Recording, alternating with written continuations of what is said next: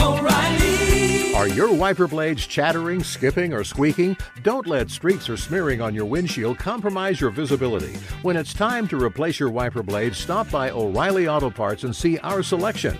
Our professional parts people will even install your new wiper blades while you wait. Stop by O'Reilly Auto Parts today. O'Reilly Auto Parts. There's nothing like snook hook sets at dawn or catching a tarpon in the moonlight. Find your next fishing trip made easy on fishingbooker.com and experience the magic of the Sunshine State or any other destination on your fishing bucket list. Book a blue water adventure in search of sailfish or go snapper fishing with the kids. With over 6,000 captains and trips to choose from, planning your next one just got a whole lot easier.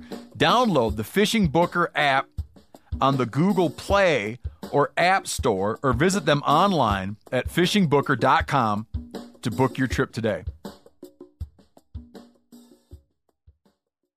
46% of Americans expect to leave behind financial obligations when they pass away. So it's crucial to make sure your family is financially protected. Policy Genius helps you find the right life insurance coverage by comparing options from America's top insurers with help from licensed, award-winning agents. Secure your financial future with Policy Genius. Head to PolicyGenius.com to get free life insurance quotes in just a few clicks. That's PolicyGenius.com.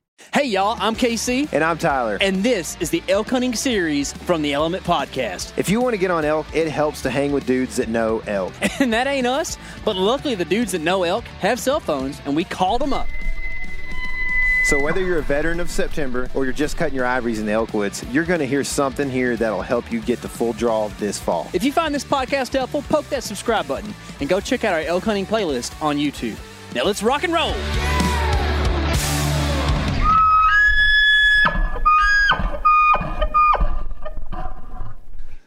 All right, y'all, today we have got Dirk Durham, the Bugler, with us, the man who knows how to talk to elk. Dirk, what's happening, dude?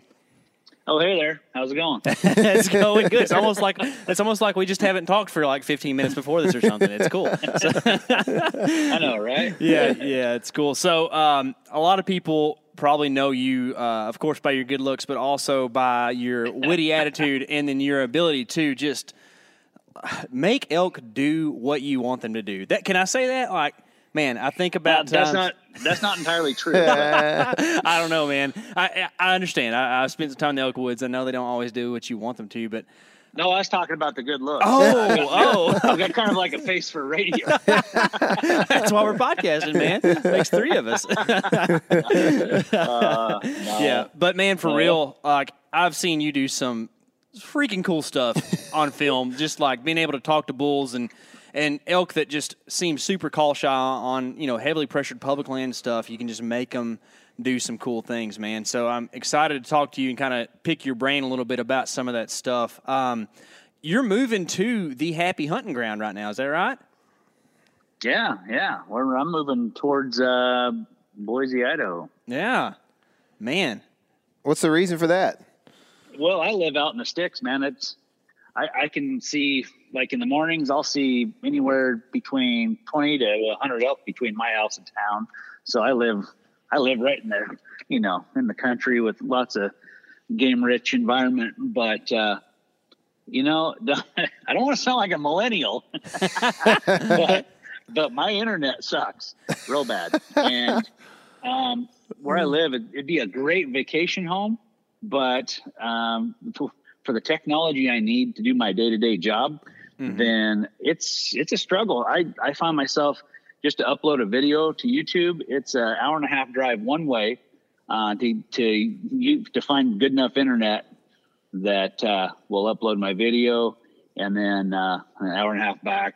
So there's those struggles. Then we live in the snow belt too. So come wintertime, during trade show season, January, February, March, if I'm gone for a week to trade show, especially if the missus comes with me, when we get back, we've got 2-3 feet of snow to dig out from. It takes a couple days of that. So you get back in the middle of the night and you got to 4-foot berm of snow in front of your driveway, then that kind of takes a little wind out of your sails. I can imagine, but I don't know that. No, because never seen it. It's not something that happens down here. Yeah, you guys just don't have snow, do you? No. Nah, we get maybe once a year we'll get a snow that lasts like 2 or 3 days or That's something. a maybe. Yeah. That's every other year or whatever. But we get the 105s in the summer, so it's give or take. You know how it is. Yeah. I guess if a guy could just like follow the calendar and just kind of stay where it's 60 degrees all the time. That's my plan. That's in the future. One day it will happen, right? That's where Trent lives. Trent Fisher lives. It's 60 degrees there year round. Yeah, right on the coast. I'll tell you that. The sapsucker. Yeah, he tried pretty hard to get me to move over there, but it just wasn't in the cards. Yeah. I would just hug too much if you were over there. That's why. I know. His wife would be ticked. Yeah, she would. Oh, that's right. So, are you full time the Bugler, or do you have like a day job too?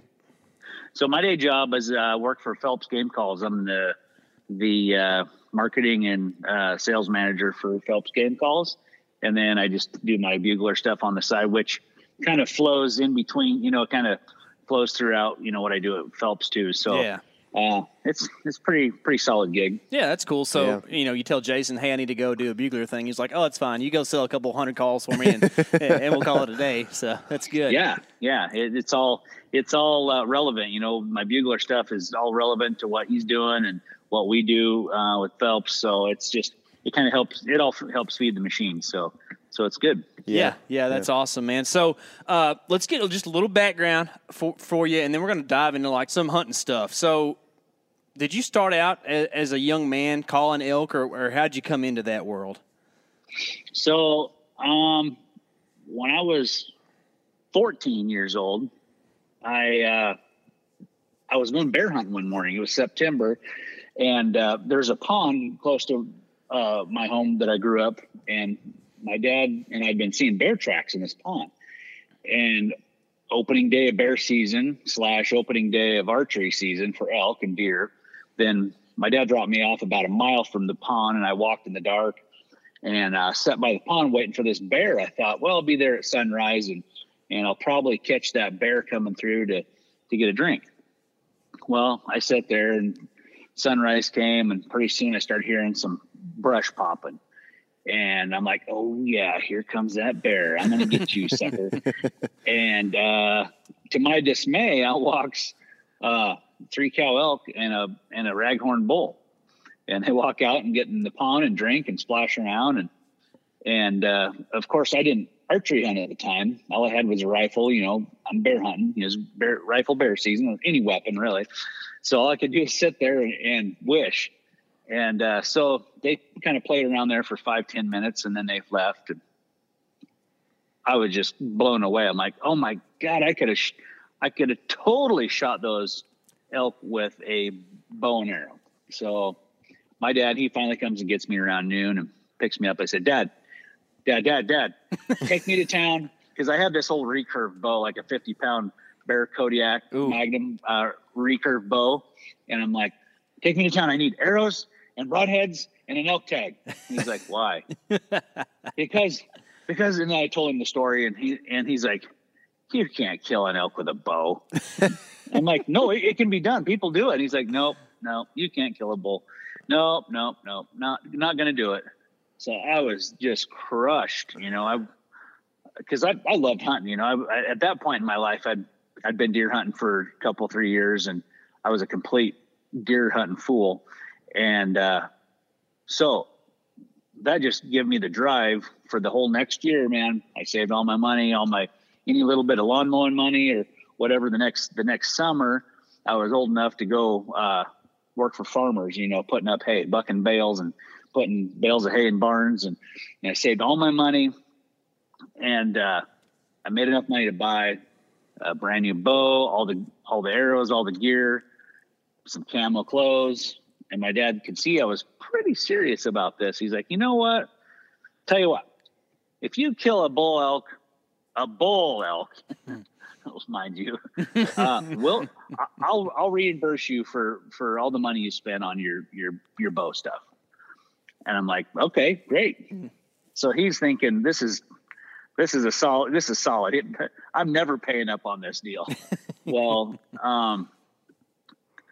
the third day of season, I didn't even have a driver's license yet because I didn't want to take driver's ed and cut into my bow hunting time, right? Yeah. Driver's ed was during September. So I just had my mom drive me. So my mom took me out one morning. This Labor Day, I think it might have been Labor Day or it was Labor Day weekend. It was September 3rd. And there was a field, a hay field, seen a bunch of elk in it. So we passed it and got up into the state forest land. And I started calling to this bull, and he called right back, and we bugled back and forth, and probably 20 minutes of this, back and forth. And I didn't know really what I was doing, but I was kind of thought, if I can act like an elk, do a little role play type of thing, maybe I could call one in. And exactly, it worked textbook. That bull came in on a string, and this is funny. There was an old logging road there, a cat road, as Trent calls it. And there was a road grader parked because they'd been logging out there off and on. So I made it past the road grader, and I set up on this old road. And this bull walks out. It comes out right into that road. And this old road, and I whack him at 15 yards. He runs off like 150 yards and piles up. And I'm like, I couldn't believe it, No one there to see either, huh? Yeah. And I go back to my mom. My mom's waiting in the pickup, right? Oh, my goodness. I didn't realize that. That's cool. I walked back like a quarter mile to the pickup, and my mom's there. I said, "Did you hear what happened?" And she's like, "Well, I heard a whole bunch of bugling." I'm like, "I shot him." She was excited. I said, go get Pop. Time to bring we had another truck. We were in the go to town pickup, and he had an old woods truck. Go tell him to get the woods truck and bring it out. So she went to town and told him to get his $450 and his come along. We loaded that sucker whole because it was flat ground, and he couldn't believe it. I don't think I've ever seen my old man prouder than that day. But that was my first elk ever, and from that day on, I was just I'm hooked. Man, I haven't missed a day off in September and not been in the elk woods since I was 15 years old. So wow, golly, that's man. crazy. So at what point did you decide you might do some competition stuff? I really wasn't too interested in it, but my buddy Corey Jacobson, he'd been going to the bugling competitions, and his family had competed for quite a few years. And he's like, "Man, you should go." I'm like, I don't know. I don't want to go. "Oh, you should go. It'll be a fun trip. I don't want to have to sit in the car with just my mom and my dad and my sister, the family dynamic, Yeah. I'm like, all right, you want to take a friend? I'm like, yeah, I'll go. So that must have been 94, 95, somewhere in there, 1994. And so we went to the bugling contest, and first year I went, I thought I sounded great, but the judges didn't, and I didn't make the cut. I didn't even make the finals. And the next year, I kind of watched what everybody did and kind of listened. You kind of had to have your routine dialed in. I just got up there and blew my call like I thought I was going to try to call an elk, and everybody else had these polished routines. And I'm like, okay. So the next year, I kind of worked on a little bit, practiced my routine, and kind of figured out what I needed to kind of showcase. And the next year, then I went, and Corey got first and I got second. We were 1 point apart, and we were both like, "Man, this is awesome, but this sucks. We both want to win." And he's like, "Well, my dad owns this call company. I think I'll just go in the pro division, and I can, me, Dirk, I can stay in the men's division. And then that way we don't have to compete against each other, and we both can win if possible." So then that's how we rolled from there on out. So, sure. Yeah.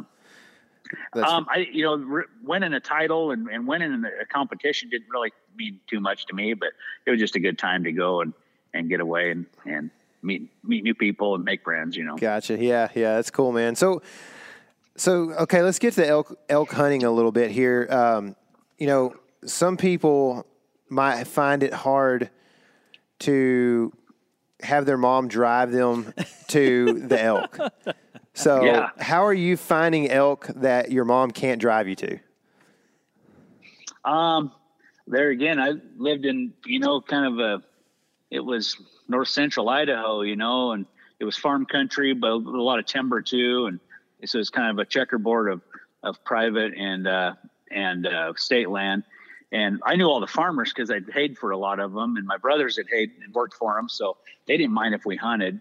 So I kind of knew where to go. So a lot of times, my mom or my old man and I would go out and we'd do scouting. We'd go take drives and look for elk. And then I was always hiking, looking for buck. I was always scouting for whitetail buck sign, checking for rubs and scrapes from the year before, getting my game plan for deer season. And so I just kind of moved that over into elk hunting too. So I'd scout all the time. A lot of times what would happen is my mom or my dad would drop me off. I'd say, all right, drop me off here. And I'd make a great big loop and come out over in a different spot and just have them pick me up at dark. So I could cover, not have to cover the same country twice. So where I grew up, there's probably not too many places I haven't been. I have canvassed the whole place when I was a young buck in high school. Sure. Junior high school. So what, but I mean, like for a traveling guy, like when you go meet Trent somewhere, like, are you just relying on Trent to kind of put you on the elk, or do you have some input in there? You know what I mean? And how are you going about going, this is where elk will be in this area? So we kind of have a basic idea where you're going to find elk, the kind of likely places you're going to find elk. Like say you're hunting out of state. Let's say I've never been to this spot before. So, before I go, this is what I do. Now, Trent and Cody and those guys, they don't do a whole ton of e-scouting. They do a little bit, kind of make sure they know where the boundaries are and access points to get into where they want to hunt.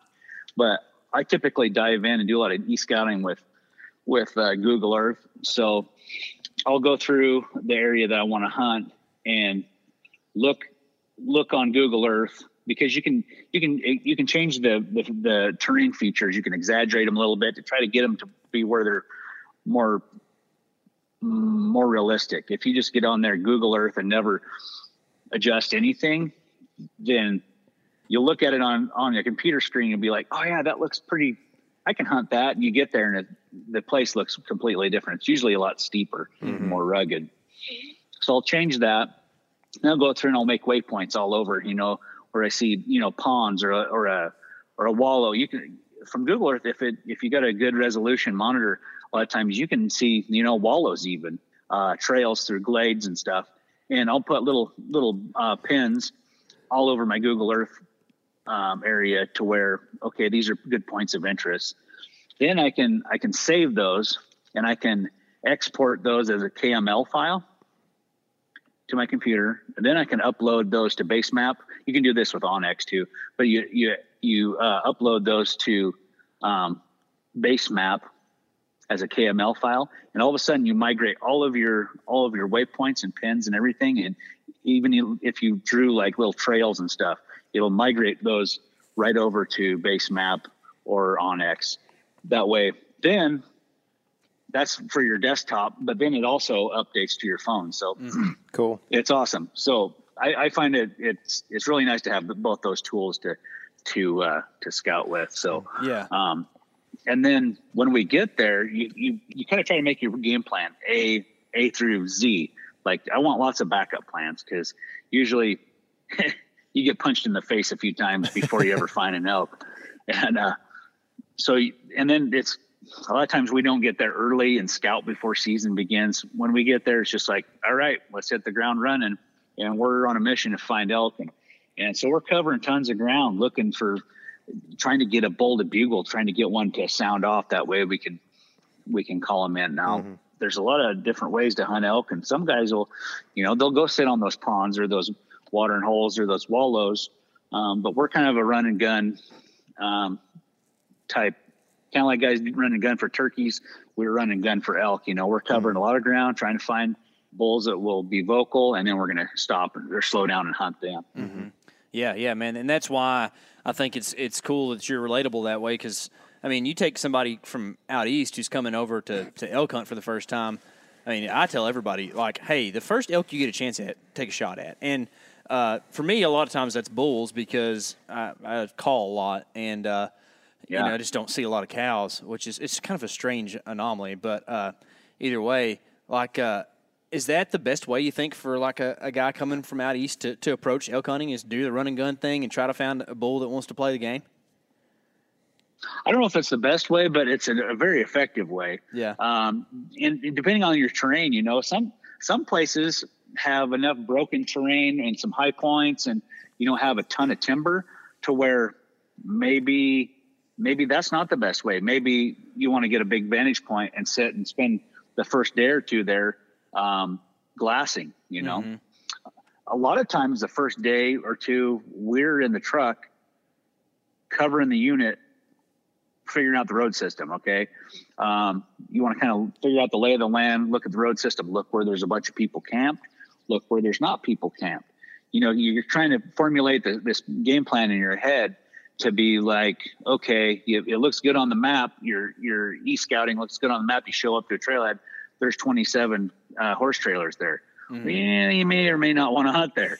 You know what I mean? So if you can kind of dedicate a day or something of exploring the road system and then kind of dial it in from there. Now you can maybe bugle from some vantage points, maybe hike out some ridges. Maybe there's some gated roads that you can hike out and just kind of check things out and just trying to find some elk or that are vocal. Or if it's like I was talking earlier, if you have those vantage points to where you can do some glassing, you know, early morning, late evening glassing to just find elk, then that's a very effective way too. I know a lot of guys really depend on their glass. Yeah, it really saves them a lot of boot leather or gas for that matter. You know, if you got a good vantage point. Yeah, believe me, I don't glass a lot, and last year my feet nearly fell off. So I can see where that's the case. So on that glassing stuff, it's like I said, it's not something I've done a whole lot of. When you find a bull in glass, like can you assume he's like in a section of land, then he's going to kind of be in that same area as long as he doesn't get bumped? Or, like, how do you take that and turn it into a hunt? Yeah, let's say you're daylight, at first light, and you spot a herd of elk across the valley, you know, a mile or two away. And you watch them, and as the sun comes up, they move up into a timber pocket. As long as they're not disturbed, they should be, you know, within, well, depending, everywhere's different. Sometimes elk will leave a feed area. Like I've seen this before where they'll leave maybe, let's say, an agricultural spot, and they'll climb the mountain 4 miles and go up over the top of the ridge and drop down onto a backside north slope to bed for the day. Mm-hmm. You know, they may have that kind of a pattern. I've also seen where you can, if you heard a bull bugle down over the hill into this one little knob, a week later, you may even hear him in the same exact spot. So it just kind of depends on the elk you're hunting. Some of them travel a lot, some don't. But if you can see where they're kind of going to bed down, typically they'll be in that, you know, half mile area or mile, depending on how far they're going to travel once they get into the timber and stuff. So, so you could feasibly watch where they go, kind of watch them get out of sight, make your game plan, get over there, and they should be in that same area. Mm-hmm. By that time you get over there, you might be able to get them to call to you. Yeah. I filmed a sheep hunt 2 years in a row, a couple of years back, with a guy that I know in British Columbia, and it was a weird deal for me because we glassed a lot, and then whenever we finally saw rams, they were a long ways away, and we didn't move on them. And like almost, I didn't know when we were going to move. Like I started figuring out like, we may not move on them for like days here. Oh, wow. Yeah, it was weird. It was like, you know, we were thinking about like, well, let's just see. And we saw them in the morning, you know, and it was one of those things where they were going to like, I wasn't sure if we were going to move on them that day or not by the way the guide was talking and everything. So like, when you see an elk, like you said in the morning, heading a certain direction, like at what point do you go, okay, I'm hopping off this vantage point. I hope he doesn't move anywhere. I mean, how long does that, what does that look like in most situations, I guess? Yeah, well, I'm going the same morning. Yeah. Right. I'm not going to wait for a couple days. Some place, elk are weird regionally. One place, elk can be pretty predictable, almost patternable to an extent until something kind of disrupts their pattern, whether it's predators, whether it's other hunters. So public land elk hunting, you can't really depend on that because there's something's going to disrupt their plan. Or let's say it's the rut and another mature bull comes into the area and wants to take over that herd. That herd may travel somewhere else completely. They may go up over the mountain into a different spot just to avoid confrontation, just to defend his herd. And then I've hunted elk that make these big circuits before. So day one, they're right here. You chase them around, hunt them here. And then in the night, they move over into a different spot. And so they're a few miles away. And then the next day, the game resumes somewhere else.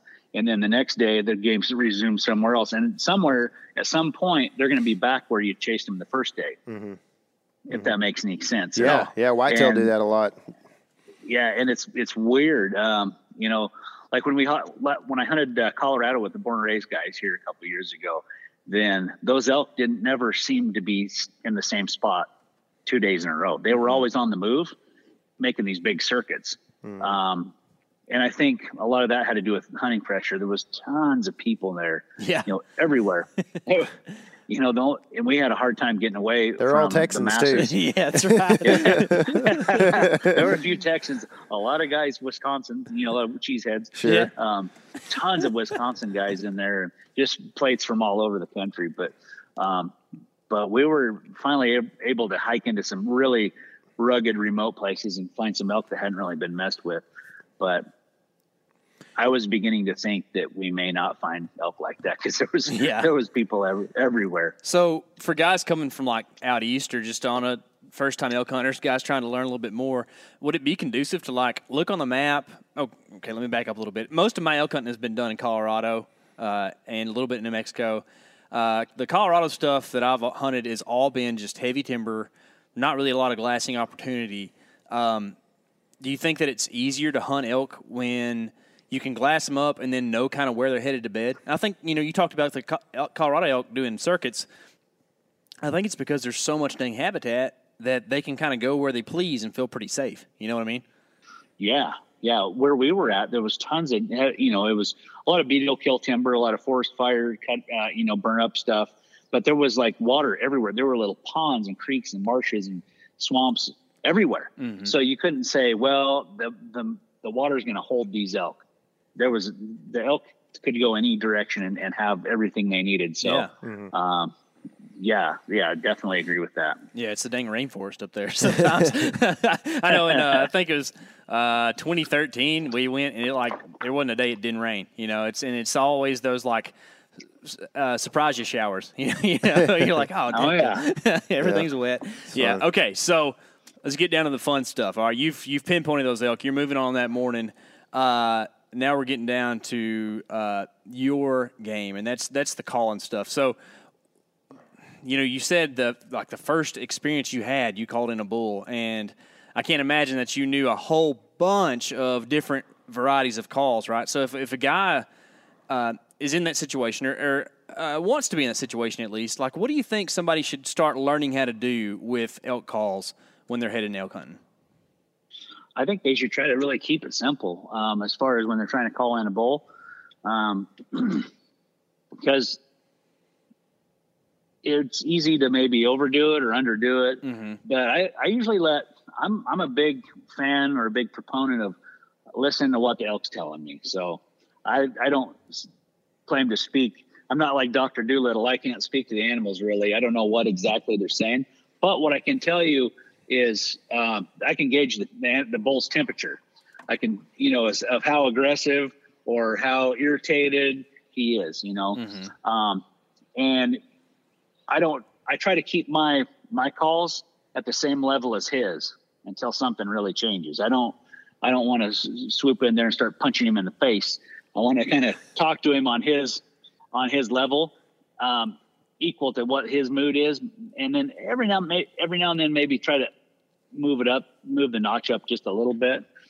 And let the temperature build slow. It seems like especially if I have time to let the temperature build slow, they get to talking to you and they get mad, and then they get really mad, and then they just come over. They want to fight.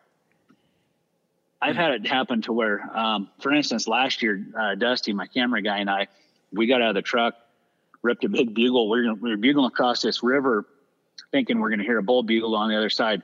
Bull cracks off 60 yards below the truck. I'm like, oh, geez, grab your stuff. So it was game on immediately. Yeah. Well, we didn't have that time to get him all riled up. You know what I mean? Yeah. We didn't have that time to build it all up. It was already kind of like right there in the face. Mm-hmm. And we got super close, and it was really thick country. Lots of these new growth trees that were probably 25 years old that had a lot of limbs. So I could see the bull. He was within range, but there was absolutely no shot through all those limbs.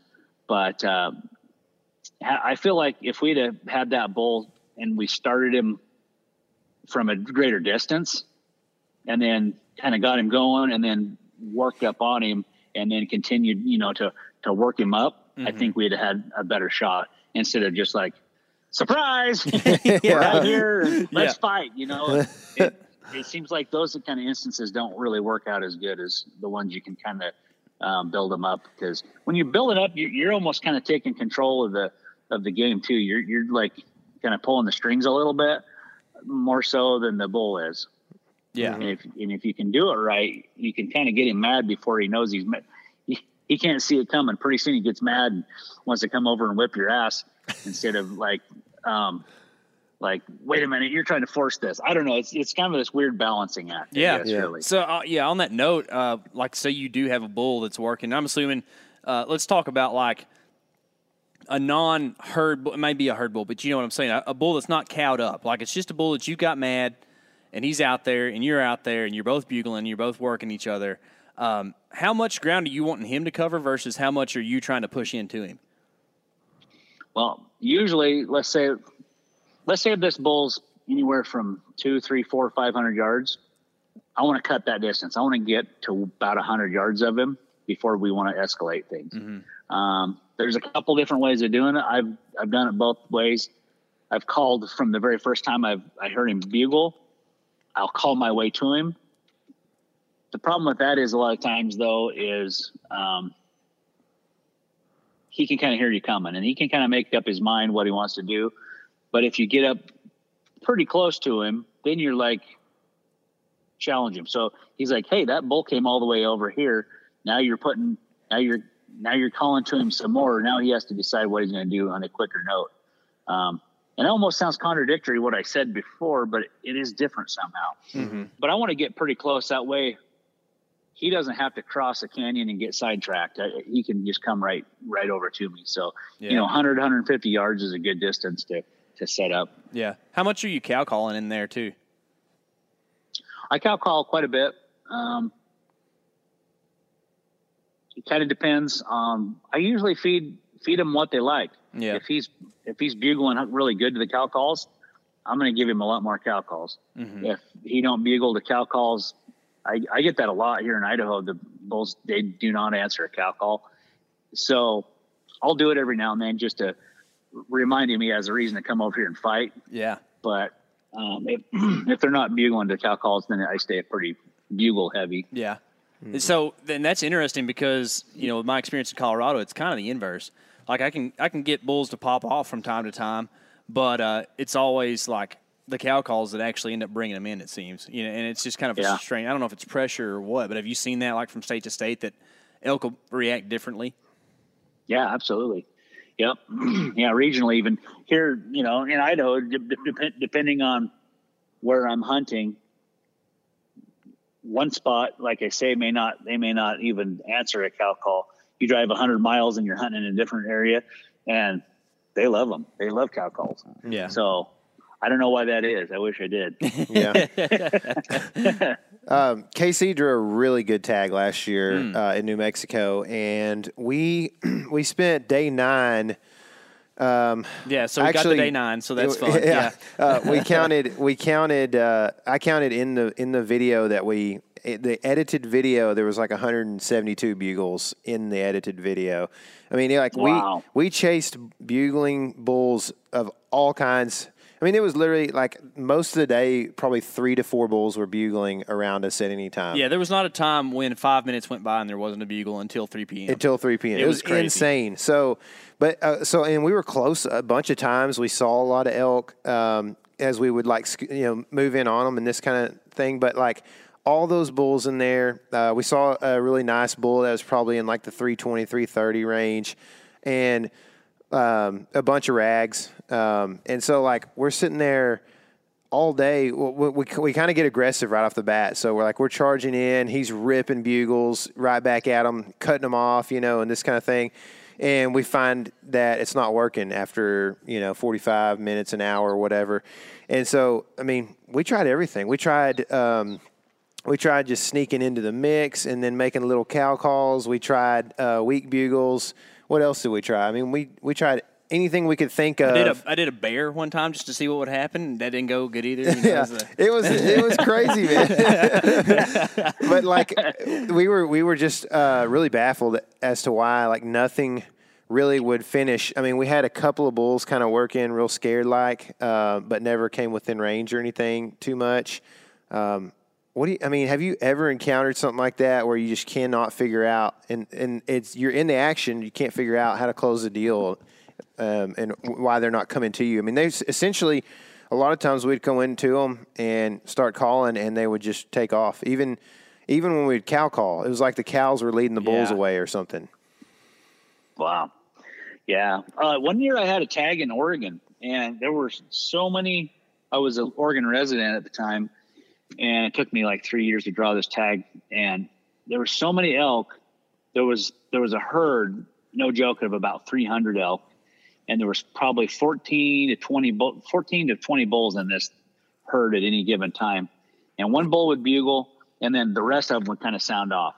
Mm-hmm. And I bugled my brains out, and I figured out real quick that I meant nothing to those elk. They could give 2 hoots if I was bugling. And I could cow call till the cows came home. It didn't matter. Now, if I got away from that big group and got over into like maybe a bull that had like 15 cows, they were very responsive to normal calling. But those bigger groups, what I did is I finally would put the calls away, and I'd watch them from a distance and wait till they'd bed down. And then this place was crazy. Ponderosa pine, big open timber. You could see no underbrush. You could see for 300 yards almost. And what I would do is I'd wait till they'd all lay down and go to sleep, and then I'd belly crawl. And I would belly crawl for hundreds of yards, getting close. And elk, there's cows everywhere. They're all tipped over with their heads laying. There'd be bulls you could see with their heads tipped over and their antlers laying on the ground or laying on their side. It was the coolest thing. But, I'm trying to get the herd bull. And those herd bulls, they would always bed right in the middle of the cows. Mm-hmm. And every time I'd get super close and, okay, everything's still asleep. Okay, I'm getting up. I'd stand up. Okay, rangefinder. Okay, good. Got an arrow knocked. I need 10 more yards. I'd slip about, get to 10 yards closer. Okay, I'm there. Double check my rangefinder. And there'd be a cow eyeballing me. Mm-hmm. And then she'd bark, and they'd all stand up, and couldn't shoot the bull because they'd all stand up. And he was covered up. Yeah. He was covered up by cows. So, and then they'd run off. Yeah. It was so frustrating. It was super cool because I got to watch all sorts of really awesome elk behavior. Got to hear the craziest elk vocalizations that I've never heard before. But man, I wouldn't have traded that elk hunt, or I would have traded that elk hunt off for an Idaho backcountry wolf infested hunt any day of the week. Because it seems like even up in Idaho, then I'd have had better luck calling in an elk. So Yeah, it was tough. Yeah, it's kind of weird. You just kind of get lost in the mix. That's how I felt that day. And it's like you get to feeling kind of futile out there, like you're doing all the things that normally work, and you're just like, well, I'm just another elk to these jokers. They don't care. It's a really strange thing. But like I said, it's fun. You learn a ton there. So, but that's not a scenario that a lot of people are going to encounter when they're hunting, right? Like if you're talking about like a general unit OTC, you've hunted across the West, like, what do you think is a real expectation for people as far as like encounters go throughout the West? Well, for as far as the places I've hunted, I've never hunted the Southwest before, but I've hunted, Idaho, Montana, Idaho, Montana, Oregon, Wyoming. And I almost say a guy for every 10 bulls a guy's here, or 10 different bulls a guy hears, you might call one in. Yeah. So you put that in perspective. If it's an area that's got quite a few elk, chances are, you'll have a few call-ins. Mm-hmm. If you don't have very many elk, you may only get 1 or 2 shots a year, or for the time you have off. So you kind of have to make the most of it when you do finally get one in. Yeah. And I think, and to kind of speak to that situation you explained in New Mexico, I think that could be another reason why a lot of those hunters down there set water so much, because it's just so hard to call them things in. I've never hunted down there. I've got a New Mexico tag this year. All right. And I'm gonna Phelps and I and John Gabriel are gonna go down, and we're gonna give her a shot. And I don't know, John, he filmed last year down there and said an open reed cow call was like the Pied Piper's flute, man. You blow that baby and they come running. So he said you'd rip a big bugle with your tube just to locate, and then you just close the dick gap, and then you start honking on that open reed cow call, and it's like magic. So I'm looking forward to seeing how that really plays out, because I've heard that a lot before too. Yeah, it sounds like fun. John and them were hunting a couple units north of us. And, they definitely were getting on some bulls and some pretty kind of arid type stuff, man. You're going to have fun down there. New Mexico is the real deal, dude. That's all I can say. It is. I can't wait. It's a blast. So, you're talking about call selection there a little bit. Like, what should people be looking for? Like, say they want to call elk. Like, what should somebody grab, from Phelps online store or their local box store or whatever to start messing around with and kind of get ready to go out west? So if you've never used an elk call before, ever, like a diaphragm reed, then I always say you might want to pick up 2 or 3 different ones. Mm-hmm. As far as the Phelps lineup, I always recommend the black amp reed, the gray amp reed, and the Maverick. So, and the reason I do is because all 3 of those are very different latex thickness and very different in their latex stretch. So you may love one and hate one of the others, or you might kind of like all 3, but there's one that really stands out. But you never can tell what person's going to like what. Even lady callers, you think, oh, you should probably have one of these, with the lighter latex, and you don't have to blow so hard. Lighter latex equals less air pressure. But she may grab one of the Maverick, for instance. It's a heavy latex, tight stretch. It takes a lot of air pressure. She may blow that thing really well. So you just never know. So that's why I would say, you pick up 2 or 3 and kind of experiment there. A lot of times, guys, I hear this a lot. My hunting partner recommended I should use this certain diaphragm because that's the one he uses. Mm-hmm. And I tried it and I just couldn't do no. I can't do it. I guess I can't call elk. But a lot of times, not all calls are built the same, from within our own line at Phelps versus, different manufacturers have, there's a lot of differences. So if a guy's really serious about it and not scared to throw a little money around, you might start out with 2 or 3 and then kind of sample a little bit of this. And you may have to sample 2 or 3 different brands, and you may just find the one that works great for you, because everybody's palate's a little bit different shape. Yeah. Mm-hmm. And everybody's tongue pressure is different. I do these elk shape camps with Dan Staten, and he teaches a lot of fitness in it and a lot of, elk tactics. And I teach the calling aspect of it. And I'd say, and then I go to a lot of trade shows. I'd say at least one or two people out of 10, they have the shape of their palate is so narrow. It's like physically impossible to even make a noise. Mm-hmm. So a lot of these guys, they're getting frustrated because they think they just can't do it. Or if they experiment, they find the right one, or maybe they just have a palate that's just too narrow and they have to try to find an external bugle that'll work. But yeah, there's options out there. So you can't get frustrated. You can't give up. You just gotta kind of see it through and like, no, I'm going to get this. And there's ways. If you want to learn how to call elk, you can definitely do it. Yeah. Yeah, for sure. And, like you said, if you want to throw a little money around, we're not talking about like $60. It's like $8 or $9 pretty much, or 10 or 12, depending on what call you get for diaphragms. Like you get a couple of them, skip going out to eat one time that week. You can afford, getting a couple diaphragms to mess around with. And I'm one of those weird palate people, I think. Not that I'm narrow, but man, I've tried all the dome pallets out there, and just like a straight flat, whatever, I don't know what you call it, but the little ridge, the hard thing about it.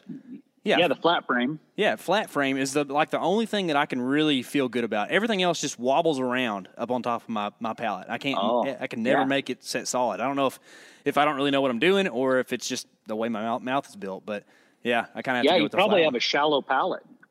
Huh. Shallot. That's what what I call it. Shallot. Yeah, shallow. Yeah. I've seen that a lot before too. A lot of guys, they have a shallow palate and they just can't use those dome calls because they just don't fit right. Yeah. And those flats work great. They're a little more finicky though.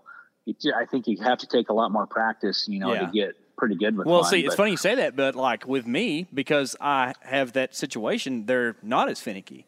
The dome really? Well, because the dome one, because it moves around so much, that's what seems finicky to me, So like I live in a world where I don't know any difference, So the flat ones seem real easy. So I don't know. Yeah, makes perfect sense actually. Yeah.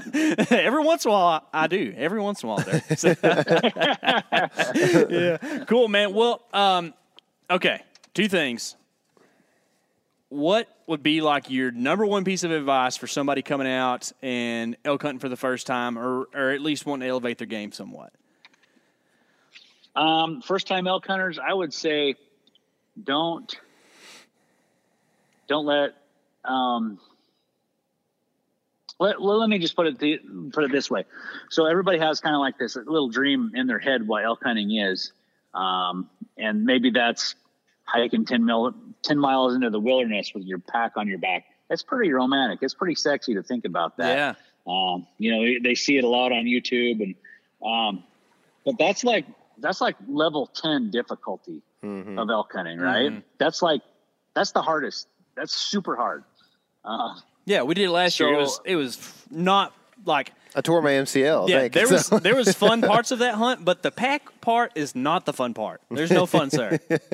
No, it's tough. Yeah. And a lot of guys see, a lot of YouTube stuff. The guys, unless they watched us on Born and Raised, but we've been doing this a long time. We're seasoned vets. We've kind of seen the trials and tribulations of elk hunting, and we may make it look a little bit easy, but there's a lot of grind in there for us. Even, we turn off the camera and got to grit it out, through the hard parts of the hunt. But I would say, try to set yourself up for success. Maybe your first few hunts aren't those wilderness type hunts. Maybe they're a little more of the front country, a little more gentle country. Maybe, you're going to have a little more people to contend with, maybe ATVs and stuff. But it's a lot easier, or it's a lot harder to bite off more than you can chew in that kind of country. You know what I'm saying? Yeah.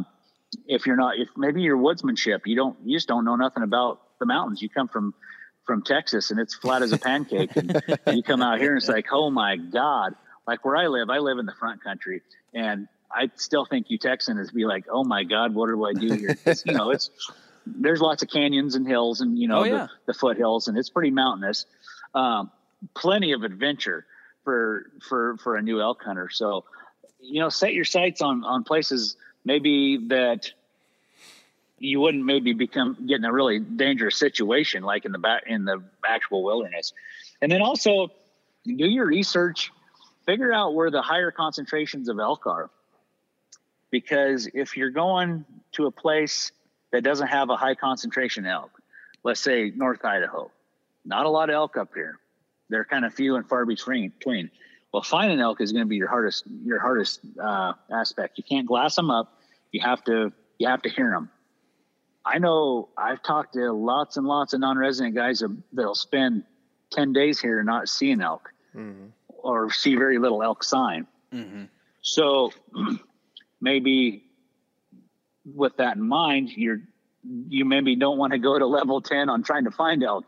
Maybe you want to kind of go to level 5, go to a place, all the fish and game websites. If you dig deep enough, there's a ton of information there to where eventually you can find out the units that are actually meeting their objectives, their bull to cow ratio objectives and their population objectives. Yeah. If you can hunt that up and find out where that is, there's units in Idaho, they're shooting the excess surplus elk during the summer.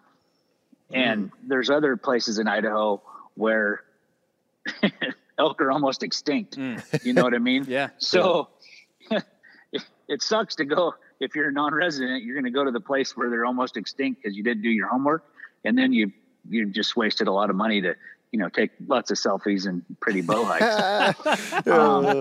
And it'll be frustrating. And you may say, "Heck with this elk hunt! I'm never doing it again." Yeah. It was fun, but we didn't see no elk. Mm-hmm. So, and then also, the kind of terrain. Let's say you're still pretty new at calling, and you're not super confident with it, but if you're hunting an area that's not super timbered, you can spot elk. You can glass them from 2-3 miles away. Well, there again, finding elk, that's half the battle, if not more of the battle of just finding elk. So if you can spot them things with glass a long ways away and then make your moves and then put the hunt on them, now you're interacting with elk. You're messing up. You're doing things right. You're doing things wrong. But if you can ever have any elk encounters, you don't know if you're doing it right or if you're doing it wrong, right? Mm-hmm. Yeah. See what I'm saying? Yeah. Yep, for sure. So I would definitely set myself up for success in those kind of regards. Yeah. That kind of brings a question to my mind here. For me, like when you were talking about this in the beginning, kind of the run and gun aspect of what you guys do a lot. And you, from what I understand and from what I've seen with you guys, is that you pretty much truck camp most of the time. And so, it feels like that you're getting into elk pretty close. You're not, doing those 5-mile marches back in, and I know you can make pretty good loops if you take an entire day and make a day out of it. But I mean, and people say this, that you read these articles about, well, right next to the road, if you find the right spot, or if it's hard to get into, if it's steep, if it's nasty, whatever. But like on average, what's the distance from the road or from the truck that you guys are getting into elk usually? Kind of depends. So on what state I'm hunting. Okay. Colorado, that was a backpack hunt. So we packed our bag, our camp on our back. We all day long. So we bivvy hunted, right? Mm-hmm. So I think at the furthest point we were from the truck, we were probably about 12 miles. That was probably the furthest place we camped. That makes me want to cry. It was rugged. Yeah. We climbed up over the peak that was like 11,200 feet, where the air is super thin. It's like, oh my God. I think that was on Born and Raised Land of the Free 2.0. Uh-huh. And it was extremely difficult. And then once we got into this little remote canyon, we were into elk and we hunted, but had we shot one there, okay, now you're 10, 12 miles from the truck. We had how many guys? We had 4 of us. So we would have probably tried to one trip that out. So each one of us would have probably carried 50 to 60 pounds of meat. Ooh. Plus our pack, which our packs, before we had meat in them, when we had full food, full water, I think Cody Kellum's was about 36 pounds. Mine was 42 to 46, depending on how much water I had in there.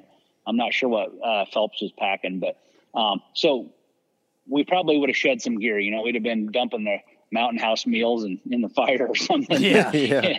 Packing out the wrappers and, Here you go, and Bear. stuff. We'd have been shedding some weight, eating some steaks and stuff. But so then you're one tripping out, close to 100 pounds of meat. Dude, that's a grind. And I've hunted with guys that are super fit, and I've hunted with myself, and I'm kind of fat. And even the super fit guys get worn down, so especially carrying those kind of loads. So, you have to understand what your limitations are physically and kind of hunt within those means. Yeah. Now, let's say you can only hunt, you could only pack meat. I mean, I'm not saying you have to carry a 100-pound load.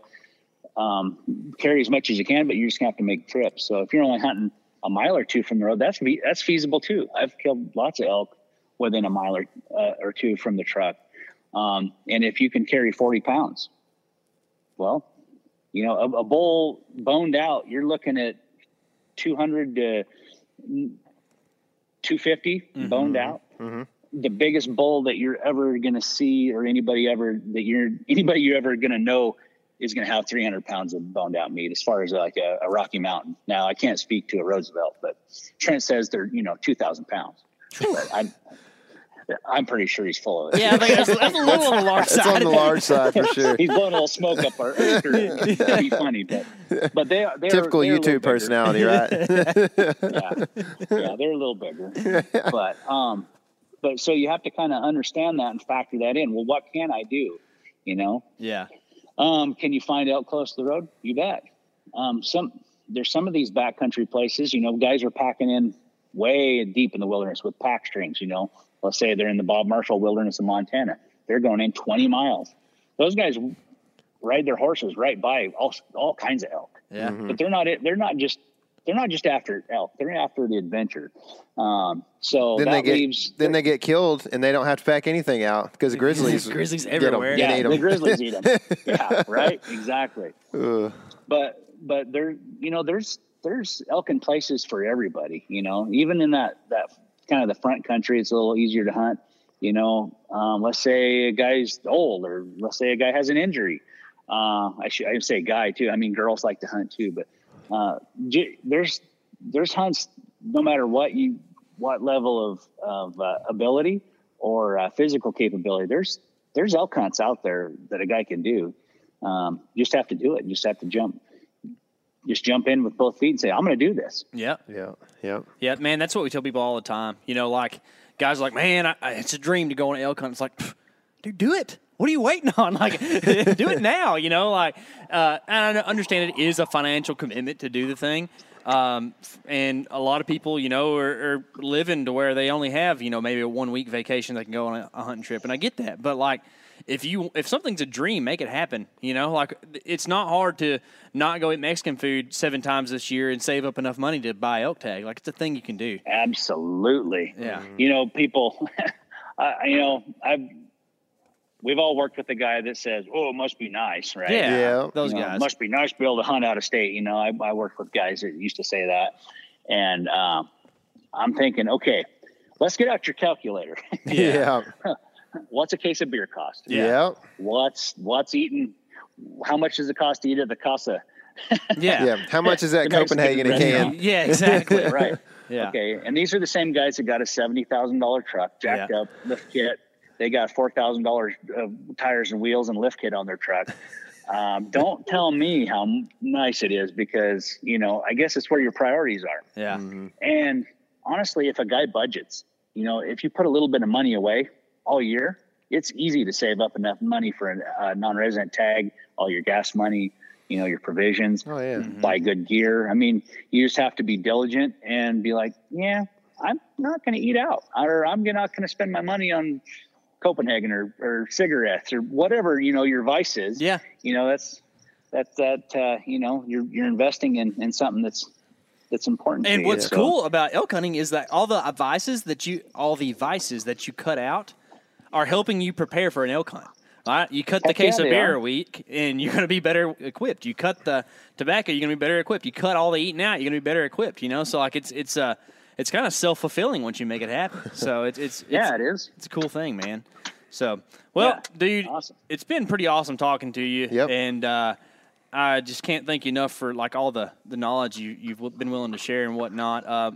You said this fall you're going to New Mexico. Like, what's the rest of the fall look like for you? Going to New Mexico, and then so I'm going to kick off elk season in Idaho. I'm moving down to southern Idaho. I'm going to probably try to find something a little closer to hunt there because I typically hunt up north. Mm-hmm. So I'm starting over new, fresh. Never set foot in some of these places. So, nice. So that's going to be fun. Spending all summer setting trail cameras, scouting, and then I drew a tag in Montana.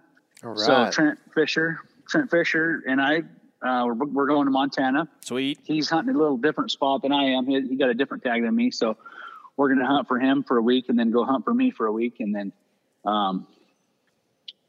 so it should be awesome. I can't even hardly wait. And then we also, Trent and I both drew mule deer tags for I think they're just a deer tag. I think you shoot whitetail or muley, but we're going to focus on mule deer. So we're going to go back over into the same kind of country he had a tag for last year, and go mule deer hunting in November. So that's going to be a blast. Cool, man. That's cool. A little something besides the elk. Yeah. Are you going to call to those guys too? Yeah. I'll bugle at him. We'll see what happens. The bugler. The bugler, that's him, man.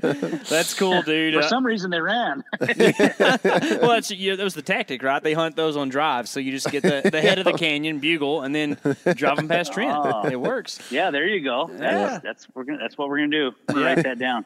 Yeah. How's the shoulder feeling, man? I know you kind of had an injury last season. Yeah, it's good. It's actually real good. I was telling somebody I've kind of lost my old man strength.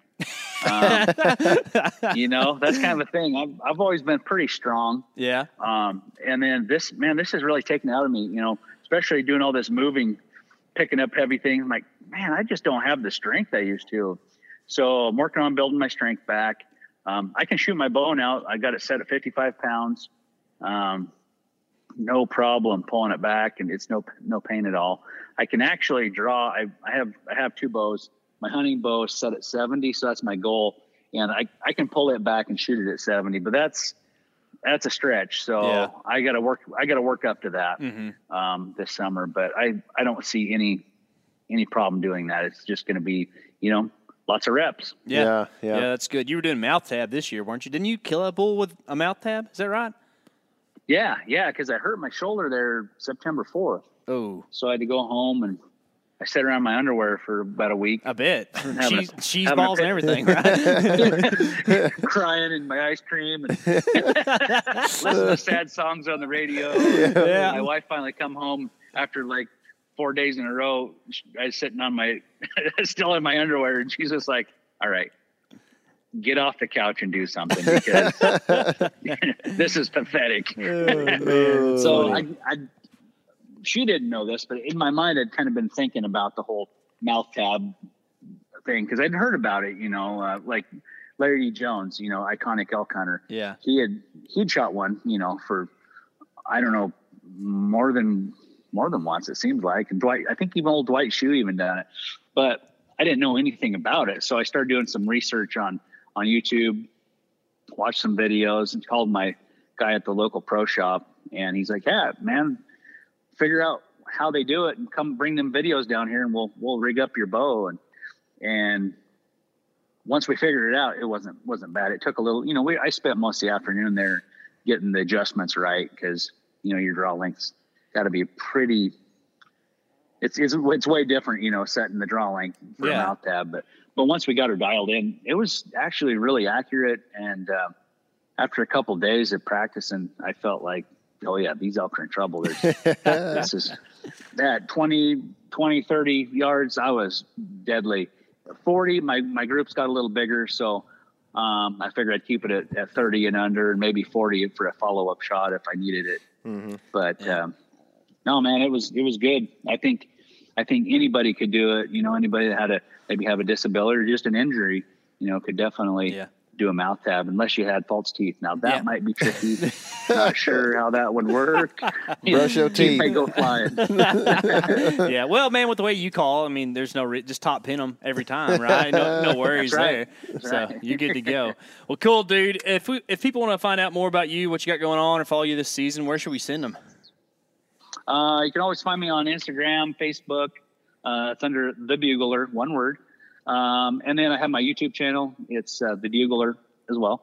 And I got lots of old videos on there. And we'll have more videos coming up this summer. And definitely this fall after hunting season, I got my camera guy, Dusty. He'll be following me around. So should be pretty awesome. We'll be able to share some really cool content with you guys. Cool. Sounds good, brother. Well, we appreciate it. And good luck this season, man. I hope you smoke them. Absolutely. Thank you so much. Appreciate you having me on. Sure thing, brother. Thanks, we'll see Dirk. you. Now that was some killer info. Don't forget to subscribe, and a 5-star review means a ton to us. Remember, this is your element. Living it.